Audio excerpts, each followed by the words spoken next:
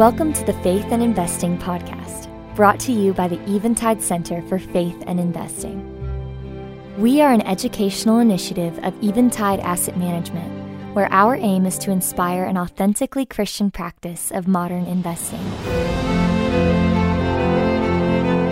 This podcast features conversations with thought leaders in the space of faith and investing, and also functions as an audio digest of the articles we feature in our online journal at faithandinvesting.com.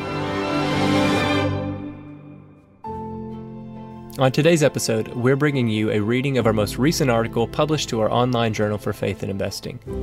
This article is the first in a three-part series on the biblical teaching of creation care and how that teaching relates to modern conversations on sustainability and investing. This series was written by Tim Weinhold, our executive editor here at the Eventide Center for Faith and Investing, who you heard a bit from in our introductory episode. As a bit of background on Tim was the founding editor for Seattle-based nonprofit AI and Faith. He is also a fellow at the Oxford Center for Enterprise, Markets, and Ethics, and is a member of the Executive Advisory Board of the School for Business, Government, and Economics at Seattle Pacific University. We will be releasing each of the three articles from this series over the course of the next week, both online and through this podcast. I encourage you to follow along, as at the end of the series, we will be posting an interview Tim had the opportunity to do with the father and son duo of Douglas and Jonathan Moo, theologians whose book, Creation Care, A Biblical Theology of the Natural World, Tim uses as a guide for the first two parts of this series. So, without further delay, here is Tim Weinhold reading part one of his series.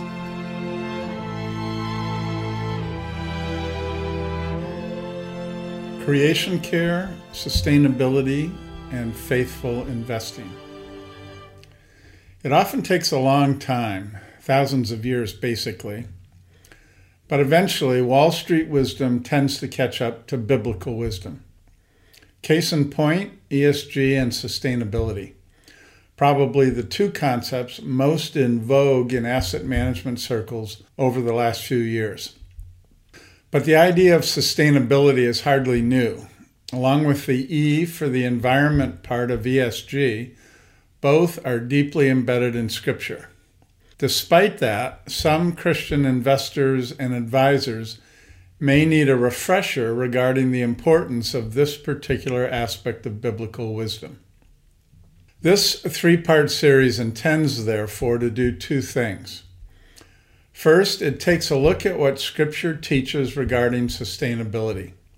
A big part of that is how God means us to deal with the natural world, of course, but we will see that there is more. And second, it will remind us of just how important sustainability and care for creation is to faithful and wise investing. Our guide for the biblical wisdom part of the series will be a father and son team of theologian scholars, Douglas and Jonathan Moo, via their excellent book, Creation Care, A Biblical Theology of the Natural World. Douglas Moo is a highly regarded biblical scholar, especially because of his authoritative commentary on the book of Romans. He is professor of New Testament at Wheaton College Graduate School. His son Jonathan is associate professor of New Testament and Environmental Studies at Whitworth University in Spokane, Washington. In part one of this series, we learned that care for creation is God's original and still one of his most important assignments for humankind. In particular, the Moos help us begin to see creation as God sees it, rather than viewing it from a narrow instrumentalist, what's in it for me perspective. Part two, also from the Moos book, addresses the key, quote, counter-argument from Scripture. The Moos do a good job of clarifying this issue, one that sadly has led some Christians away from environmental care and protection. And then part three makes the case for the important intersection between sustainability/creation care and investing. No less a figure than Larry Fink, CEO of BlackRock, the world's largest asset management firm, will help us understand this essential connection and the accelerating investment risks from failing to do so. Creation care. Both words in the creation care title of the Moose book are decidedly intentional. The authors could have referred to the natural world or to the environment, but purposely chose creation to make clear that all of what we encounter in the natural world is here by design. It was created by a good God who in turn pronounced his creation good as well, including in the several stages that preceded the arrival of humans. Our world is not here by accident or happenstance. It was carefully, thoughtfully shaped by a creator, and one who focused indivisibly on both functionality and beauty. In fact, across much of the Old Testament, but also importantly in the New Testament as well, we see rich evidence of God's care and concern for his creation. In Psalm 104, for example, the Moose draw our attention to the breadth of God's delight in creation, and note that it extends well beyond the neat boundaries of settled human life and civilization. We see much the same thing in God's rebuke of Job as he points out how much more there is to creation than humans understand or that serves human purposes. Similarly, when Jesus directs his disciples to consider that the Father's care doesn't permit even a lowly sparrow to fall unbidden, and to notice God's sublime artistry in clothing the wild flowers, we again see God's love and joy in the entirety of his creation. All of which explains why the word care in the title was equally intentional. It pointedly evokes the substance and spirit of how God intends humans to relate to the rest of his creation, much of which goes back to God's original assignment to humankind in the garden. In Genesis 1, 26-28, God says, "Let us make mankind in our image, in our likeness, so that they may rule over the fish in the sea and the birds in the sky, over the livestock and all the wild animals, and over all the creatures that move along the ground. Be fruitful and increase in number. Fill the earth and subdue it. Rule over the fish in the sea and the birds in the sky and over every living creature that moves on the ground." Rulership. Rulership is therefore an essential aspect of how God intends humans to relate to creation. But that begs a question: what sort of rulership does God have in mind? And here the Moose bring real clarity. They remind us that God never turns over to humans ownership of the earth, of creation. Quote, "The earth is the Lord's and all it contains, the world and those who dwell in it." Psalm 24:1.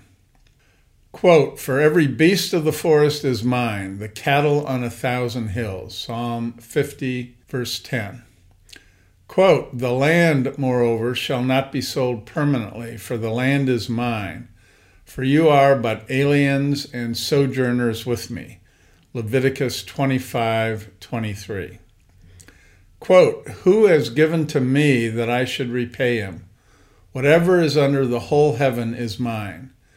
Job 41, verse 11, and a great many more similar passages. The Moose make clear, therefore, that the rulership God intends can best be thought of as that of a vice-regent or a household steward, meaning God expects us to exercise rulership in his stead. In other words, just as he would if he were directly present. Think Aslan in Narnia, a dominion that is entirely on behalf of and for the benefit of all the other creatures. Then in Genesis 2:15, we get another aspect of the work God assigned to humans. Quote, "The Lord God took the man and put him in the Garden of Eden to work it and take care of it." We are meant, therefore, to further develop the potentialities of God's creation, but only in ways that recognize and respect its goodness. Creation care is neighbor care. There is still more to the Moose theology for the natural world, humans included. They explain that creation care and neighbor care are inseparable. In other words, we cannot love our neighbor unless we love the creation that provides them or fails to provide them a rich, supportive, nourishing natural environment. Toward that end, they include a lengthy quote from Wangari Maathai, the first African woman to win the Nobel Peace Prize. Quote, "We tend to put the environment last because we think the first thing we have to do is eliminate poverty and send children to school and provide health. But how are you going to do that? In Kenya, one of our biggest exports is coffee. Where do you grow coffee? You grow coffee in the land. To be able to grow coffee, you need rain, you need special kinds of soils that are found on hillsides, and that means you have to protect that land from soil erosion so you don't lose the soil. You also want to make sure that when the rains come, you're going to be able to hold that water and have it go into the ground so that the streams and the rivers keep flowing and the ground is relatively humid for these plants. For the rains and the rivers, you need forests, and you need to make sure these forests are all protected, that there is no logging, that there is no charcoal burning, and all the activities that destroy the forest. All this really needs to be done so that you can be able to grow good coffee, so that you can have an income, so that you can send your children to school, so that you can buy medicine, so that you can take them to hospitals, so that you can care for the women, especially mothers. We see that the environment is something to exploit because we see the environment in terms of minerals, for example, or forests, or even raw materials that we produce on our land, or even land itself. We see it in terms of what we can exploit rather than the medium in which all of these activities have to take place. But you can't reduce poverty in a vacuum. You are doing it in an environment, in other words, in creation." End quote. Witness. Let's close part one with one more key idea from the book. Jesus taught that with his initial coming to earth, the kingdom of God had decisively broken into this world. But it did so as an incursion. A final, triumphant victory would be consummated only upon his return. In between, he means his followers to bear witness to the fact of his kingship and the character of his kingdom. That means our lives must display a restored relationship with God, with our fellow humans, and with God's natural world. In other words, as part of bearing witness to God's kingdom, our relationship with his natural creation must turn from thoughtless exploitation toward thoughtful restoration. Nothing less bears faithful witness. Thank you for listening to the Faith and Investing Podcast. If you enjoyed this episode, please be sure to subscribe, share with a friend, or rate and review us on your podcast app of choice. Your rating and review allows more people to discover helpful resources on faithful investing. To find out more about the Eventide Center for Faith and Investing, visit us at faithandinvesting.com. Eventide Center for Faith and Investing is an educational initiative of Eventide Asset Management, LLC. Any reference to Eventide's Business 360 approach is provided for illustrative purposes only and indicates a general framework of guiding principles that inform Eventide's overall research process. Statements made by Eventide should not be interpreted as a recommendation or advice pertaining to any security. Investing involves risk, including the possible loss of principal.